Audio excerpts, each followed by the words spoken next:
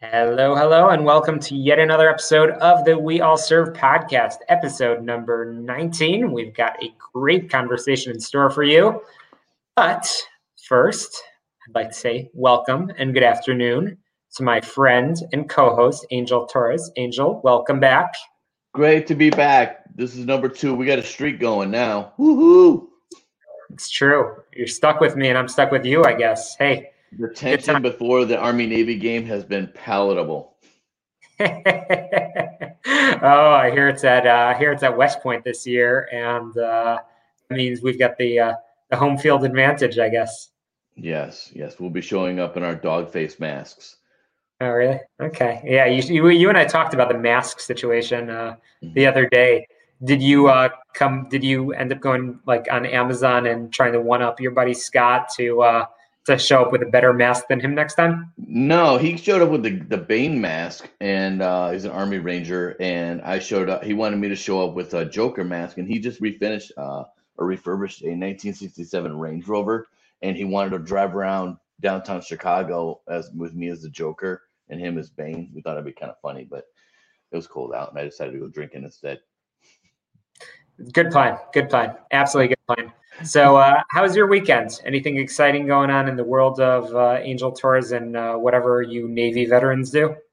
No, just met up with a couple college classmates, and as it turned out, one of my classmates from business school went to her undergrad at Brown. She went to school with this young man who I found out knows my cousin Boomer, and he said he went to Lincoln Way High School. I was like, oh, do you know Boomer Igardo? He was like, that's my best friend from baseball. And I was like, yeah, it's my first cousin. So it was kind of a fun weekend. We had a good time. This is a small world, man. It's just such a small world.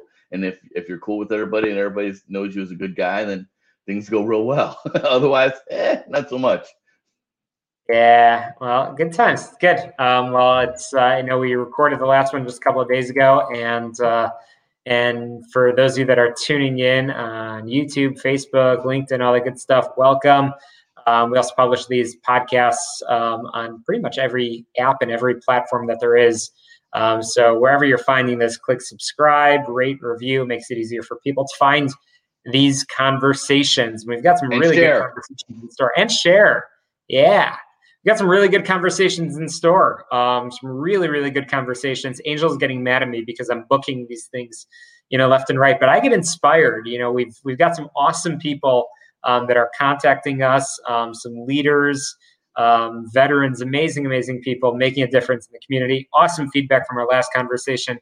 Rod Levy from Code Platoon. That was an awesome conversation. I know some people reached out to them. So good stuff. So super impactful though, Shalom. I mean, the level of and caliber of people that are coming on your podcast and reaching out, I think the good measure of how effective and how impactful this podcast is the people that we're able to reach and connect and provide information, and this platform just serves to do all those things and to connect with people. So I'm really excited about it and what's coming up. Hey, absolutely. But you just said, you just used a word that's one of my pet peeves. You just said your. I always hate when people say your or their. How about this? This platform? This platform, that works. No, we're in this together, man. And it's a pleasure and an honor to have you. And it's a good time. So today, unfortunately, my friend, you are outgunned and outnumbered because I got an Army vet joining us for the conversation. Are you ready for me to bring her on the screen? At that point, you will be absolutely outnumbered. It's normal. My last job was I was working for the adjutant of the Army before I retired, and I think that kind of drove the decision to retire. That working with you would probably do that. Right? I get it. Let's bring Ruthie in. Yeah, without any further ado, there she is. Ruthie Bowles is here. And Ruthie is the radically authentic authority marketing consultant. She helps experts become business influencers who can incite real change, whether through their own content or guest content. She helps her clients create authentic and valuable video and written content. This sort of content that connects them with their ideal clients. The sort of content that continues to delight their current clients and turns them into brand evangelists. This sort of content that brings in new clients just dying to work with them. Ruthie has 3 sons, 1 daughter, plus a few goats and a flock of ducks and chickens. She met her husband while they were both serving in Afghanistan. After 8.5 years of Army service, she became a federal contractor and then an entrepreneur. Ruthie, welcome to We All Serve. Thank you so much for having me. It's great to have you, and it's always fun when I could have another Army vet join and gang up on Angel over here. So good. Maybe we could drive him to run away. That would be like the real success of this podcast. That's a win. That's a win for all parties assigned. So Ruthie, welcome. It's great to have you. First of all, how are you and your family coping in this strange period that is our new normal? Well, it's certainly been interesting. So I have 4 children. 2 of them are at a small daycare down the road. They're my youngest kids, but I've got 2 kids in virtual school. Wow. Like if tech can go wrong, it will go wrong during virtual school for sure. So, I mean, that's been interesting. My husband was home for like 6 months. And I mean, I was grateful that he was still getting paid, but wow, 6 months of just everybody like in my face. Like I work from home so people aren't in my face, and that is what happened. I was a bad student, and I tell you what, when I think about being a kid and having COVID, I was like, man, it's gonna be awesome. No, we're at home, so there's no bullying, and if I could just blame stuff on the internet going down, that's cool. And I can get away with a whole bunch of stuff. Man, I'm never doing my homework ever. You know, my wife and I were just saying that I would probably be horrible. We would both be horrible students if we were like in school right now. This whole period would not go well. So I'm in awe and a little bit worried about the future of this generation COVID that's coming through. And more power to you as a mom of 4 for dealing with technical difficulties and all the other things that come along with this world of COVID. I think all they have to do to raise taxes is go to Ruthie and say, Ruthie, we need you to champion higher taxes for teachers. And she'll be like, yes, pay them lots, take my damn kids. Yes, do that. Yeah, for real. Like, oh my goodness. Like, I am all about teachers. Like, if you ask the people right now, like I told my husband already, I was like, hey, it was about halfway through, right? So about 3 months. And I'm like, I think the new measure of how many children you should have, like the standard should be, okay, if you can spend months with them at a time in your house and not really going anywhere. And then I looked at him and I said, I might sound horrible for saying this, but I think we had too many kids for quarantine. And he agreed. So I guess maybe he's horrible for agreeing. But I was like, yeah, we have too many kids for this. Oh, yeah. That's real. Ruthie, as to quote Julie Andrews in Sound of Music, let's start at the very beginning, and let's get let's start with where are you from, and how did you end up getting to the to a recruiter's office to join the United States Army? So I'm actually from California, but I was born in San Diego because both of my grandfathers were in the Navy. That is how my parents met. They were stationed in San Diego. Yeah. And the rollerblade spin. I have rollerblades on the bottom of my chair. Very exciting. And we moved to Pennsylvania, where my dad's dad is from, when I was about 13. And I actually joined the Army from there.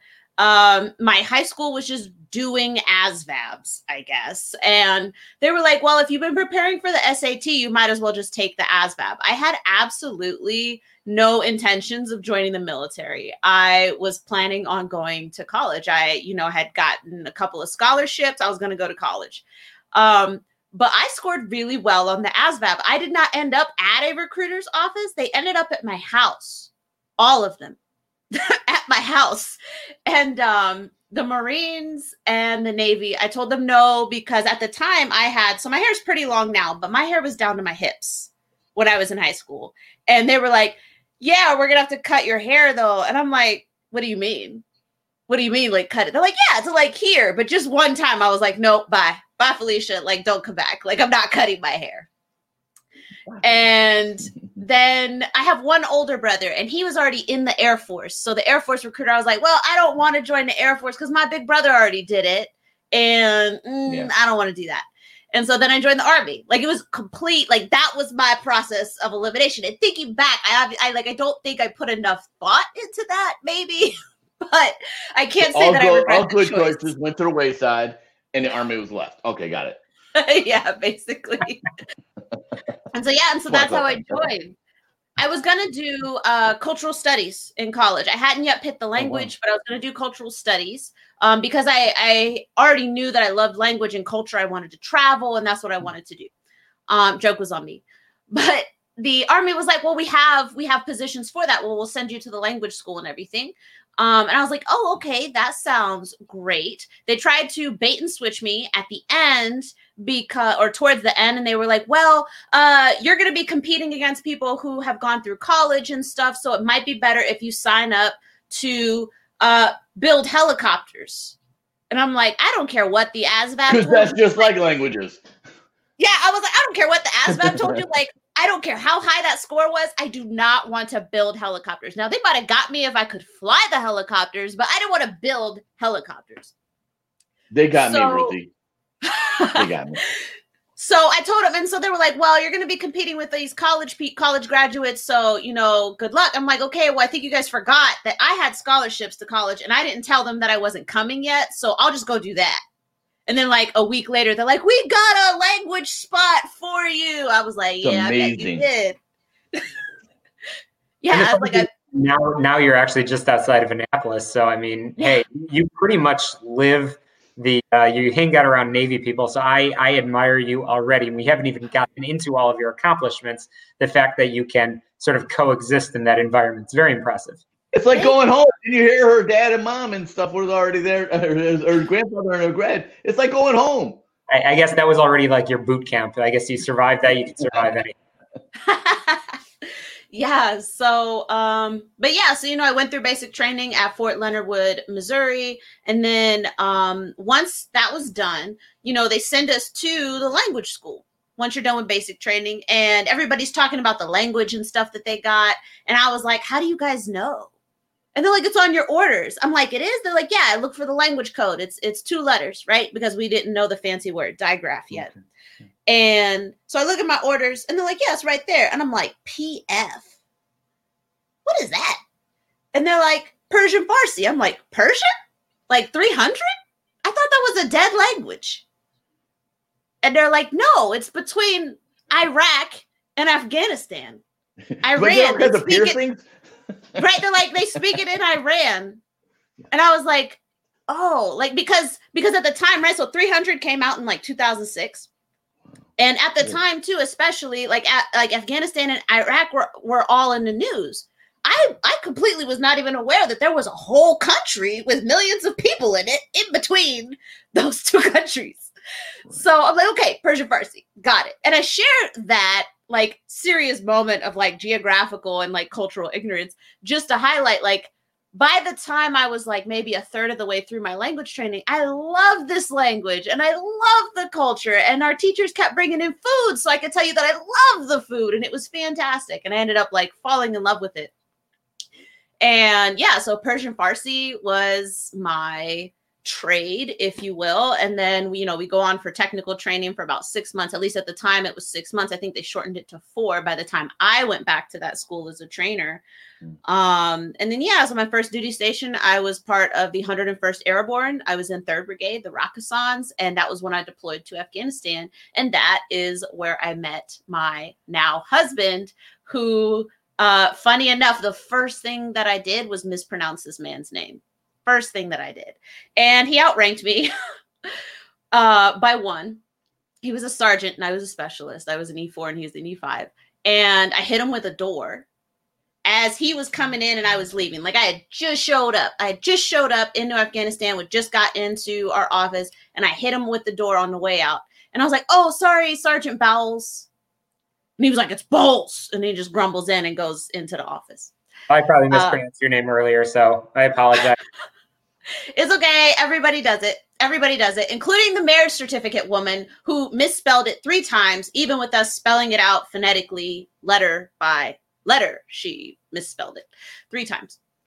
So yeah, and that's how we met. I was in Afghanistan for 12 months. He was stationed in Colorado. I was, and then I was originally stationed in Kentucky. I ended up PCS in Georgia, where I got to be on a joint service base, worked with, airmen, Fort Gordon? Marines. Yes, Fort Gordon and sailors. And so that was my joint service base there. And that was awesome. Got to use my language, and I got promoted to staff sergeant there by the time I was at about 4.5 years in. And then I ended up back at Goodfellow Air Force Base to be a trainer. And that is actually where I got out of the Army. I was planning on retiring, but my husband was going to go get a job in Maryland. So I was going to have our 2 kids, and he was going to be in Maryland. And exactly 7 days, 1 week before he left, I found out I was pregnant with our 3rd child. And I was like, yeah, I'm not going to be able to do this by myself. Training base and then having a newborn, can't do that. So that's how we ended up in Maryland. Actually, once I got out, we ended up in Maryland. Then I became a federal contractor. They said no options for promotion because of the way we were set up in these like little language groups. Yeah. And so I was like, oh, this is not going to work. And then I ended up, I was consulting part-time for marketing of all things, which I had no experience in. But like any other service member or veteran might be able to, you figure it out. Like, you just make it happen, right? And then that's what happened. And then once I was pregnant with my 4th child on my maternity leave, I went from part-time to full-time, and then I quit. Yeah. Is that all? No, that's the first half. Now it gets good. Yeah, so that's like the super condensed version. So much stuff happened in between there, but it was a wild ride for sure, and it's still going. That's the beauty of it, isn't it? It is. Where'd you go? Fort Meade? Is Fort Meade? So he ended up? Yes, yeah. He got his job at Fort Meade. I was at home for a while, and then we decided, okay, so we were trying to get back down to Georgia because of cost of living, and it just wasn't happening. By the Masters, right? Yeah. Oh man. And I have my family lives in South Carolina now. And then because I was stationed there for like 3.5 years, I had a really good network of people I knew in and out of the military. So I just really wanted to go back to Georgia for cost of living and the network and stuff.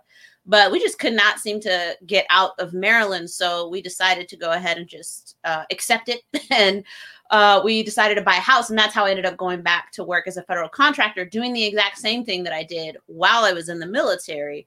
And that was the funny thing, is when I was serving, we always said, if I could just do my job, I would get so much done. But I'm always pulled out by the Navy or always pulled out by the Army. Everybody said it. And then I got to live it. I got to live what we said was the dream, which was just doing our job as a federal contractor. Turned out it was super boring. I knew it. I knew you were going to say that too. I was like, okay. All right, so here we go. Yeah, well, so that's what I would do, and it's like, I don't know if I would accomplish like so much, like just language and just focus on it. I would hours and hours, right? And I'd watch all the military people leave, and it turned out my favorite part of my job was the part where I got to work with soldiers and develop them and help them, progress professionally. Like, I loved working with the language, but I loved teaching it and helping my soldiers get better. And if it was analytical skills, like, okay, we need to learn how to use a new tool, or maybe, they missed something in the translation, and working on those types of things and actually digging in with them. That was my favorite part. And as a federal contractor, like I didn't even have options for that. You're just plug and play, basically. You're not technically allowed to be in charge of anything. Yeah. I'm curious though, because I know your business model is based on marketing and business development things. And I'm trying to understand how that converts. I mean, we talked about, you ended up doing marketing for the federal government and stuff, but how do you make that change to entrepreneurship transition? Because entrepreneurship is terrifying.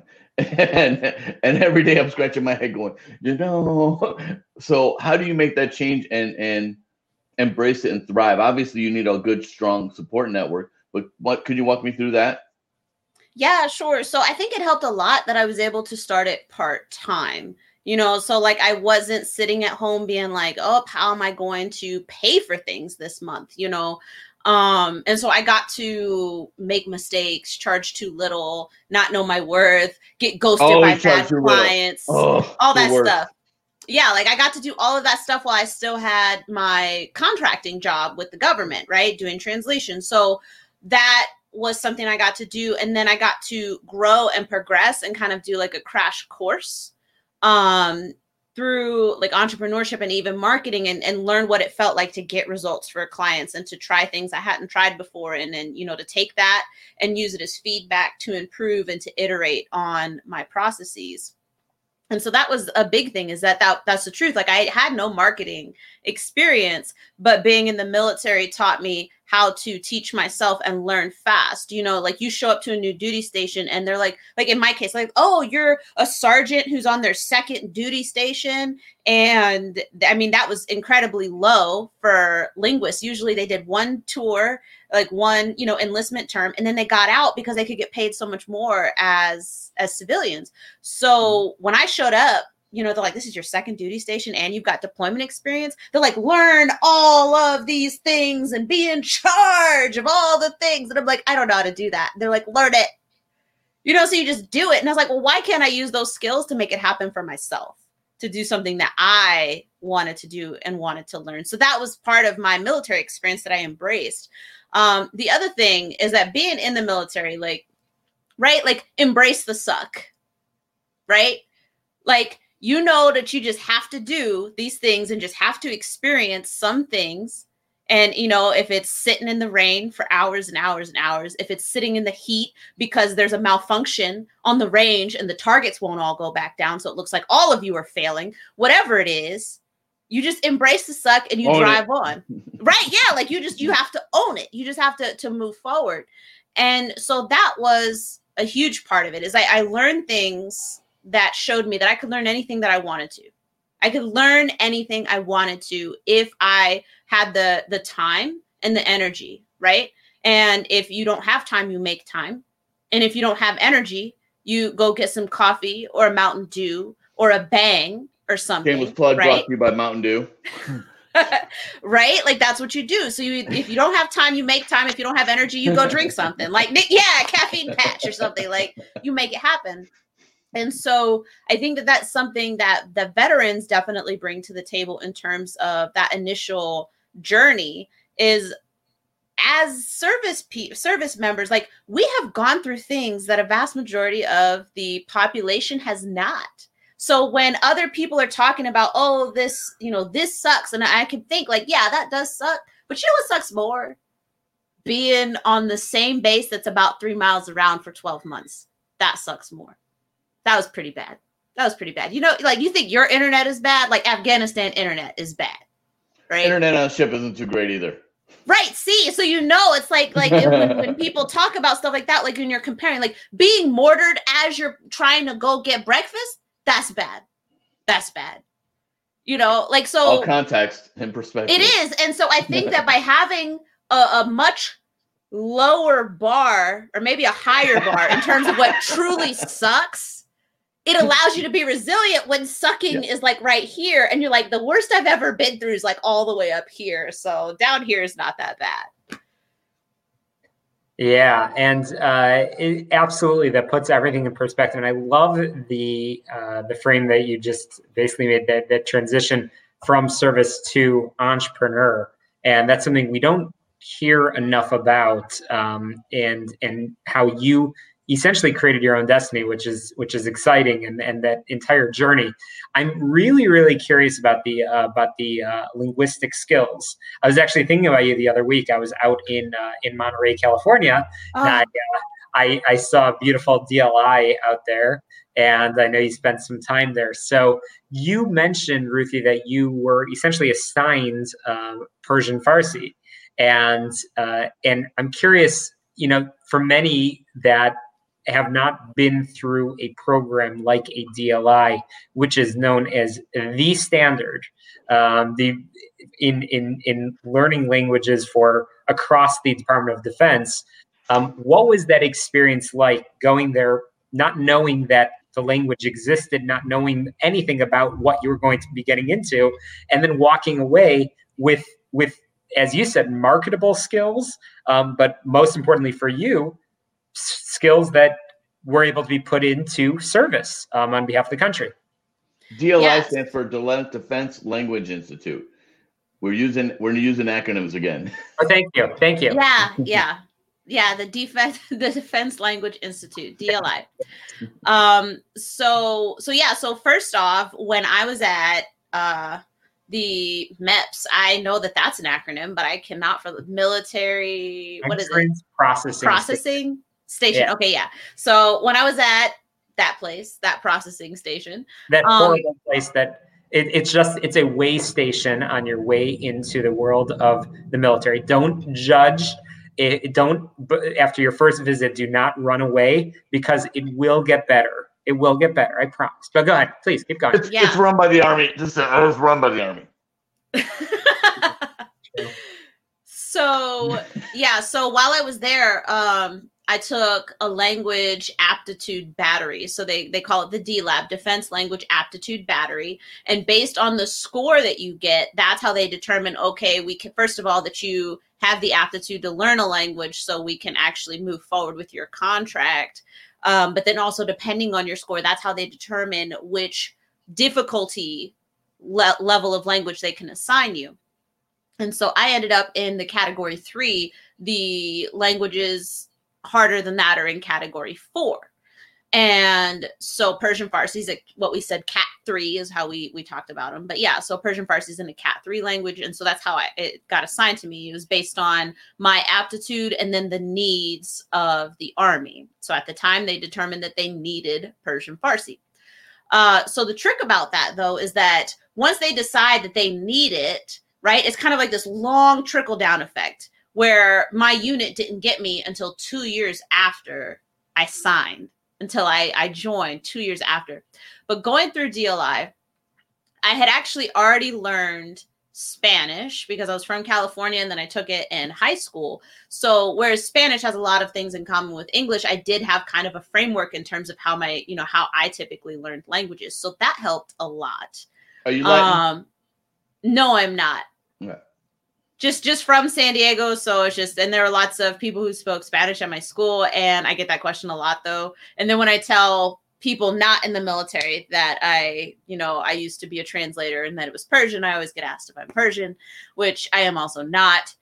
I don't know. I'm boring, I guess. My mom is white and my dad is black, and this is what I look like. Yeah, boring isn't what I would associate you with at all. Thank you. I appreciate that. So the language school. So first of all, it's 6 hours a day for the most part, 5 days a week, with some holidays of you learning language, 3 hours in the morning, 3 hours in the afternoon, and you get a break for lunch. And then if you're not good at it, then they give you study hall. It's very intense. It's rigorous. Like you're going day in and day out. It's almost like school in a way, like kind of going back up through like elementary school in some ways in the beginning, because you're learning your alphabet, you're learning your numbers. They will make you do math in the language. But then eventually you drastically, like very quickly, get up to like college level stuff because of what they're trying to teach you, because it's meant to prepare you for translation. Now we're reading and translating articles and audio on political events and historical events and cultural things. And so we went from learning, I see Jane run or whatever to going to, and in today's news, President Bush did this, and this, and this, and then the Iranian plant IED. Right. Except it was nothing like that. Like we were translating stuff like, let's learn about nuclear power plants now. And let's learn about space. And you're like, really? Space in a whole nother language? But that stuff ended up, being really valuable. So it's a beautiful place to be. But yeah, it's incredibly rigorous. And I mean, depending on the language, the attrition rates for some of the languages were really bad. I think Korean might have been the worst at How like was Mandarin? Was that Cat 4? Yeah. So Cat 4 languages include Chinese, Japanese, Pashto, Arabic. Yeah. Was there 4 or 5? Arabic, Pashto, because Pashto got added, and then Chinese, Japanese, Korean. So there's 5 if you include Pashto. So those are the Cat 4 languages. Funny note, it always used to go around the English. If it was categorized there, it would be a Cat 5. Wow. Hey, I would wanted to ask, now your business, when you describe it, it's a radical and authentic company. And I want to know, because there's a lot of stuff going on today in culture about businesses, and how do you maintain, besides the military credibility, where you're like, yeah, you're not going to tell me anything. And I almost, that sense of confidence, like, yeah, okay. Because you got these people that come out of college, very, very far left-wing colleges, and they're, raising the torches and pitchforks and all that stuff. And when you say radical and authentic, you are authentic. I mean, there's no two ways about it.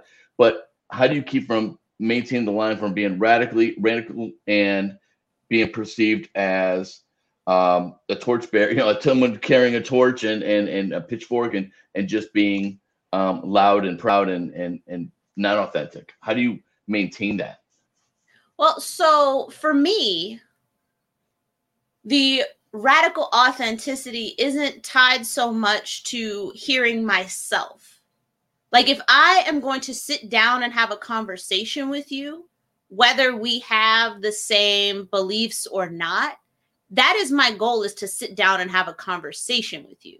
So I can show up to a conversation, to an engagement, radically authentic and true to myself without tearing the person I'm talking to down. Wow. Right? Because I can accept, even if we walk away, like, it is not my goal to convert you. It is not. Because my goal is to try and view it even from your perspective. So I don't have to be converted to view it from your perspective. Just as anybody who I talk to, they don't have to, I don't feel like they have to walk away thinking like, yep, Ruthie changed my mind 1000%. Now, if I can tell you something from my own experience to give you a moment of pause, then that would be great. But again, like, that's not my goal. It's about being true to myself. And I can do that without tearing down other people. And I think a lot of people. How is that radical, though? When you think about it, if you were to sit down with one of those crazy left-wing type of people, right? They would do exactly what you expected them to do. How is that radical? So it's radical in that it is incredibly unusual. It's lost in the business space. So in the business space, because I work B2B, the fact that I openly share about my military sexual trauma experiences, that I share about the problems I've had growing up being a mixed woman in America, the problems I've had being a woman in the entrepreneur space, I openly share about those things. And in the B2B space, that's largely unheard of. Largely unheard of, because we've in the business. So B2B is business to business. I realize I just used another acronym, although not a military one. So in the business to business space, I'll allow it. We're largely boiled down to, professional and friendly and competent. And that is usually what a brand strives for, not realizing that they're losing their humanity there. You lose all of your authenticity when you strive for professional and friendly and competent, because when you look to your left, you see all professional, friendly, and competent. And when you look to your right, you see professional, friendly, and competent. And so the humanity there is lost. People aren't comfortable fully showing up. There's no connection. Yeah. And so the radical authenticity isn't so much about, being out there and like making people mad or whatever it is, but it's about committing to showing up as yourself. And so when you're able to do that, you develop what we call a personal brand that you can then leverage to grow your corporate brand, but you cannot lose the humanity. And so that's how a lot of business people are separated. Like, they have their business right? Their corporate brand, which is really hard to grow in the face of all these large corporations who have years and years and millions of dollars on you. But then they also have their personal brand. So people can know you as Angel Torres, and then you have your company, but they trust you, which is why they would do business with your company. That perfectly explains it. Wow, thanks. Ruthie, is there anybody that you can point to across your time in the military that you would point to as a role model, or somebody that positively impacted both your military career as well as subsequently perhaps that your personal life and professional life? So I had a squad leader when I was deployed. I met her just as we were leaving the States. She had just gotten to the unit and we were deploying. Unhappy day for her. Her name was Sergeant Brown, and I was a specialist. And so she was my squad leader. And I felt like, I mean, it was the first time I had really had a squad leader that wasn't really going to go anywhere either, because up until that point, I'd largely been in training.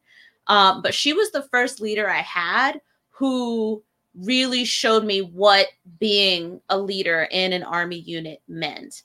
And she was the first person who looked at me and said, okay, so when do you want to get promoted? Like, when do you want to go to the board? Like, what's our plan for that? And I was like, what are you talking about? What are you talking about? Me get promoted? Me? And she was like, yeah, you. Like, what do you mean? And she was the person who took me to my Soldier of the Month boards, my Soldier of the Quarter boards. I even competed at Soldier of the Year. But because she looked at me and saw potential, and then helped me work on uncovering that potential and honing my skills and my knowledge, she helped me work on my physical fitness. And because of her, that was actually what led me to do bodybuilding competitions later, because that was one of her goals. And when we were deployed, we sat right next to each other, and she had pictures of different fitness models taped to her desk. And at first I thought she was crazy, but then I kept leaning over like, wow, oh, okay, wow, look at her. And I wanted to be stronger because we were in an infantry unit. And so, largely, the military is a very male dominated space anyway, but being in an infantry unit made it even worse. And then being in an intelligence or better, unit, depending how you look at it. I don't know. Let me know how you feel getting harassed in the gym. I'm not going, all right? I'm not going to infantry. I'm good. I'll take your word for it. I'm not going there. So that was the thing, though, is I was in an intelligence unit, but we were at an infantry base. And so the intelligence unit kind of had a complex about that. And so they're like, yeah, we all have to be good at PT, just like all the infantry guys. So they stopped making fun of us. Right. And so I was one of my big things. I was like, okay, so then I started getting fit, and she really changed things by just kind of personifying, I think, and everybody has faults, but even with those, I knew that she was always moving from a place of what was best for her soldiers. And she was willing, even as an E5, to look at, higher non-commissioned officers and be like, no, like, you can ask the soldiers to do that, but I'm not asking them to do that, because that doesn't make any sense at all. And that was something I carried with me. Like, oh, I can be the shield if I choose to help, manage my soldiers, life. If sometimes things come down that don't make sense, and you'd be like, no, I'm not doing that. Or, hey guys, let's make this better. And that was like really what she instilled in me, was the need to try and improve things for the soldiers. Even when we're actively embracing the suck, how can we make things better? And how can we look at the potential in people and help them, extract it and pull it out, so that way it's actually there, not just for the betterment of the Army, but for the betterment of them as individuals too.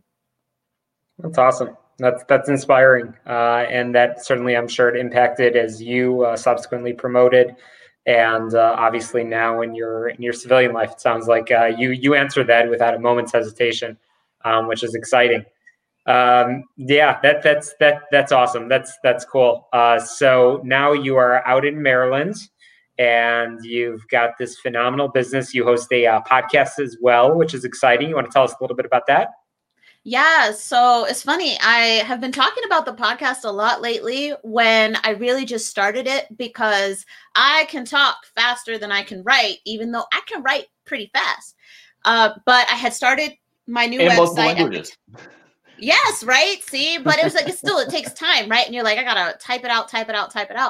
And so what I started my podcast, the Defiant Business Podcast. That's the whole name, the Defiant Business Podcast. I started it because my plan was just to do like 10 or 15 minute episodes on specific topics, take that content, transcribe it, and then put it on my website so I could build up a whole bunch of blog posts really quickly. And while also having this like audio repository as well. So it would have a podcast and a blog post. Well, then I started recording the videos and then I put the videos on YouTube. But it turned out people started listening, like really listening. And so I was like, okay, this is neat. And then when I was thinking, okay, now that I've got the content on my website, which is great, how else can I use my podcast? And I was like, well, what if I interviewed professionals in industries in which I would like to work or I have worked, right? And so that is how I ended up starting to have guests on my podcast.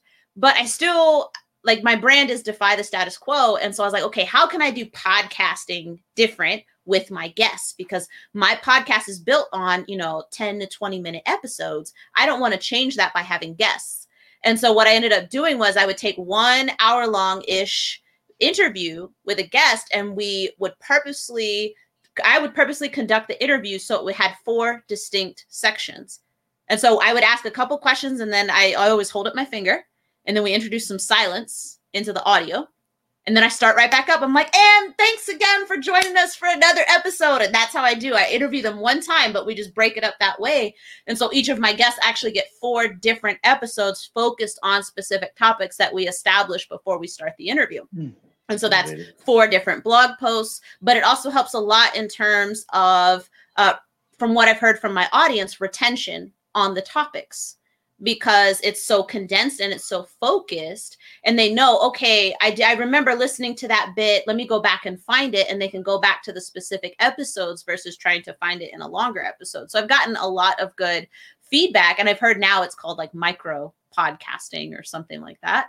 But I started it just because I could get out a good 2,000 word blog post in about 15 minutes with, just writing down like a little outline and like a book on one page, and I could do a 10 or 15 minute episode. And that's how the podcast started. But the last like 4 months or so, we went from, I think in June, it was at 800 downloads. And now we're about to cross 2,400 downloads here at the start of November. Wow. So people have been loving it these last few months. Thank you. Thank you. That's awesome.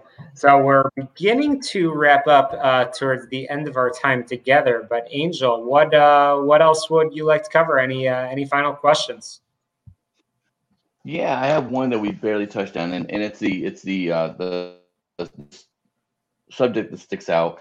I know that when we discussed previously and looked at your bio and different things, we talked about the military sexual trauma piece, and some leaders that I've met that have gone through a sexual trauma event, their strength comes in, and their strength comes in owning it and saying, this happened to me. This is not a secret. This is part of my life.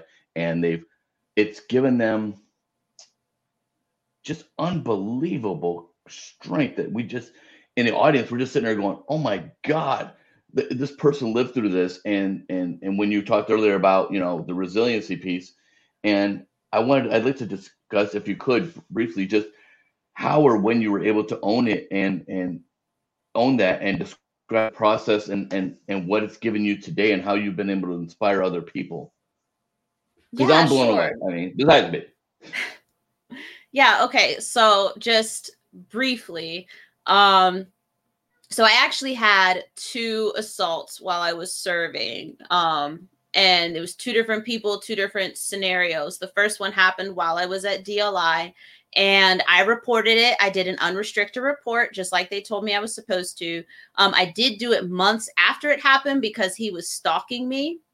And I started to feel even more unsafe. And so I filed that unrestricted report. I actually got him to confess in front of a SARC representative, the sexual assault, or at the time, sexual assault response coordinator.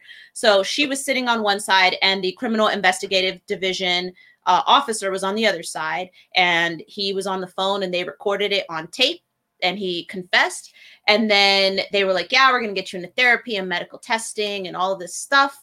And I never heard from SARC ever again.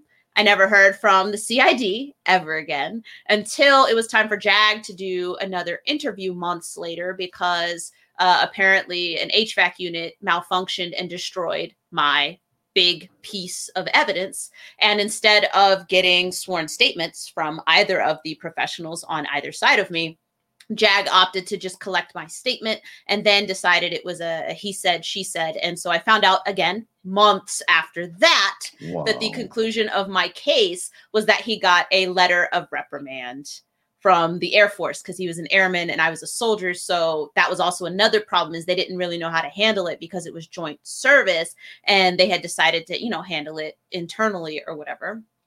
And then when it happened again, it was actually the day I got back from Afghanistan, in my barracks room. And that second time I did not report it because of how the first time went. I was like, there is no way. Sure, you figure why bother? Yeah. Yeah, I did what you told me to do. Every quarter, you say, if you file it unrestricted, we can do everything for you. I did what you said. And so I'm not doing it again. Especially as a sergeant, I'm getting ready to change duty stations. No, y'all aren't keeping me here for that. And so I just buried it and got rid of it.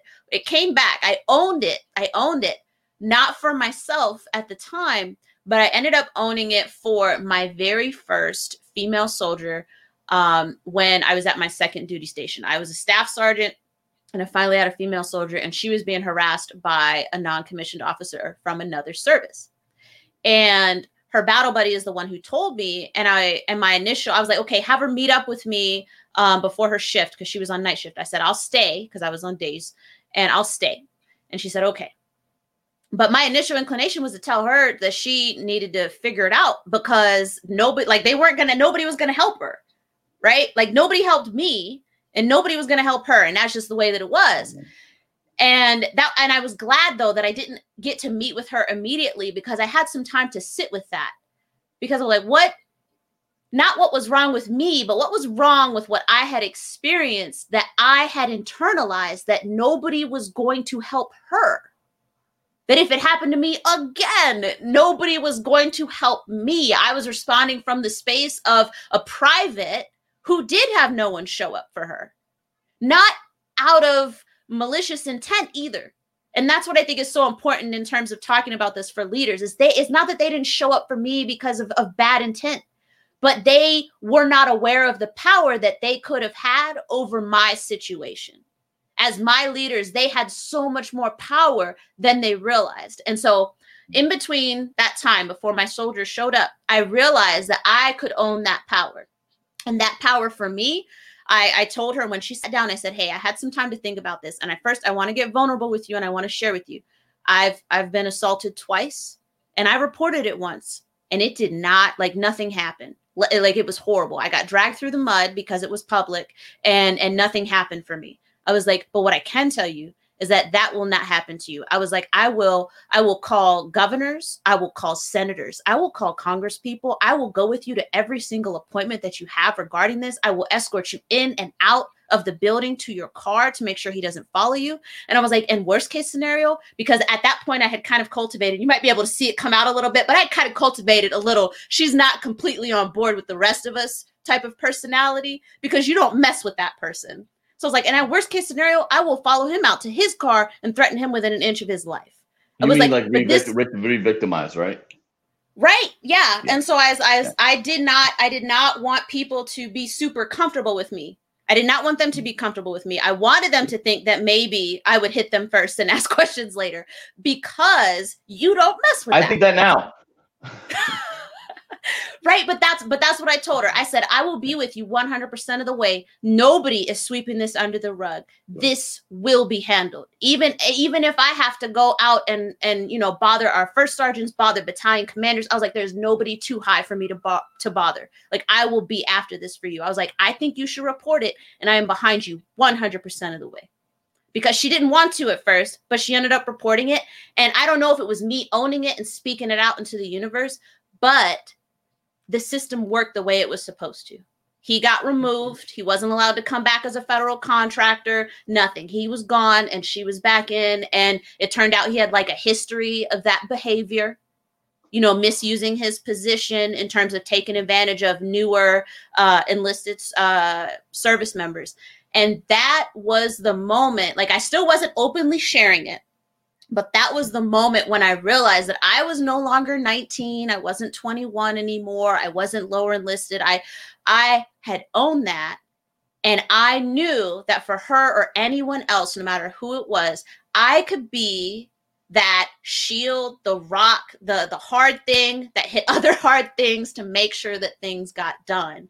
And so it wasn't until I became a civilian, actually, that I started more openly sharing about it. And every time I do, somebody always reaches out to thank me for sharing and to thank me for being brave. But the thing was, is it wasn't so much like it was hard to confront all of that pain, but I was bearing shame that was not mine.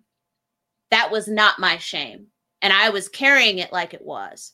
And so every time I get an opportunity to share about it, it helps me kind of shed that just a bit more. But that it really is my message in terms of leaders. Like what it goes way beyond what you can do and affect as a leader goes way beyond what they teach in those quarterly briefings, because you as the sergeant, the staff sergeant, the lieutenant, the colonel, whatever it is, you have so much power just in helping that person not feel alone.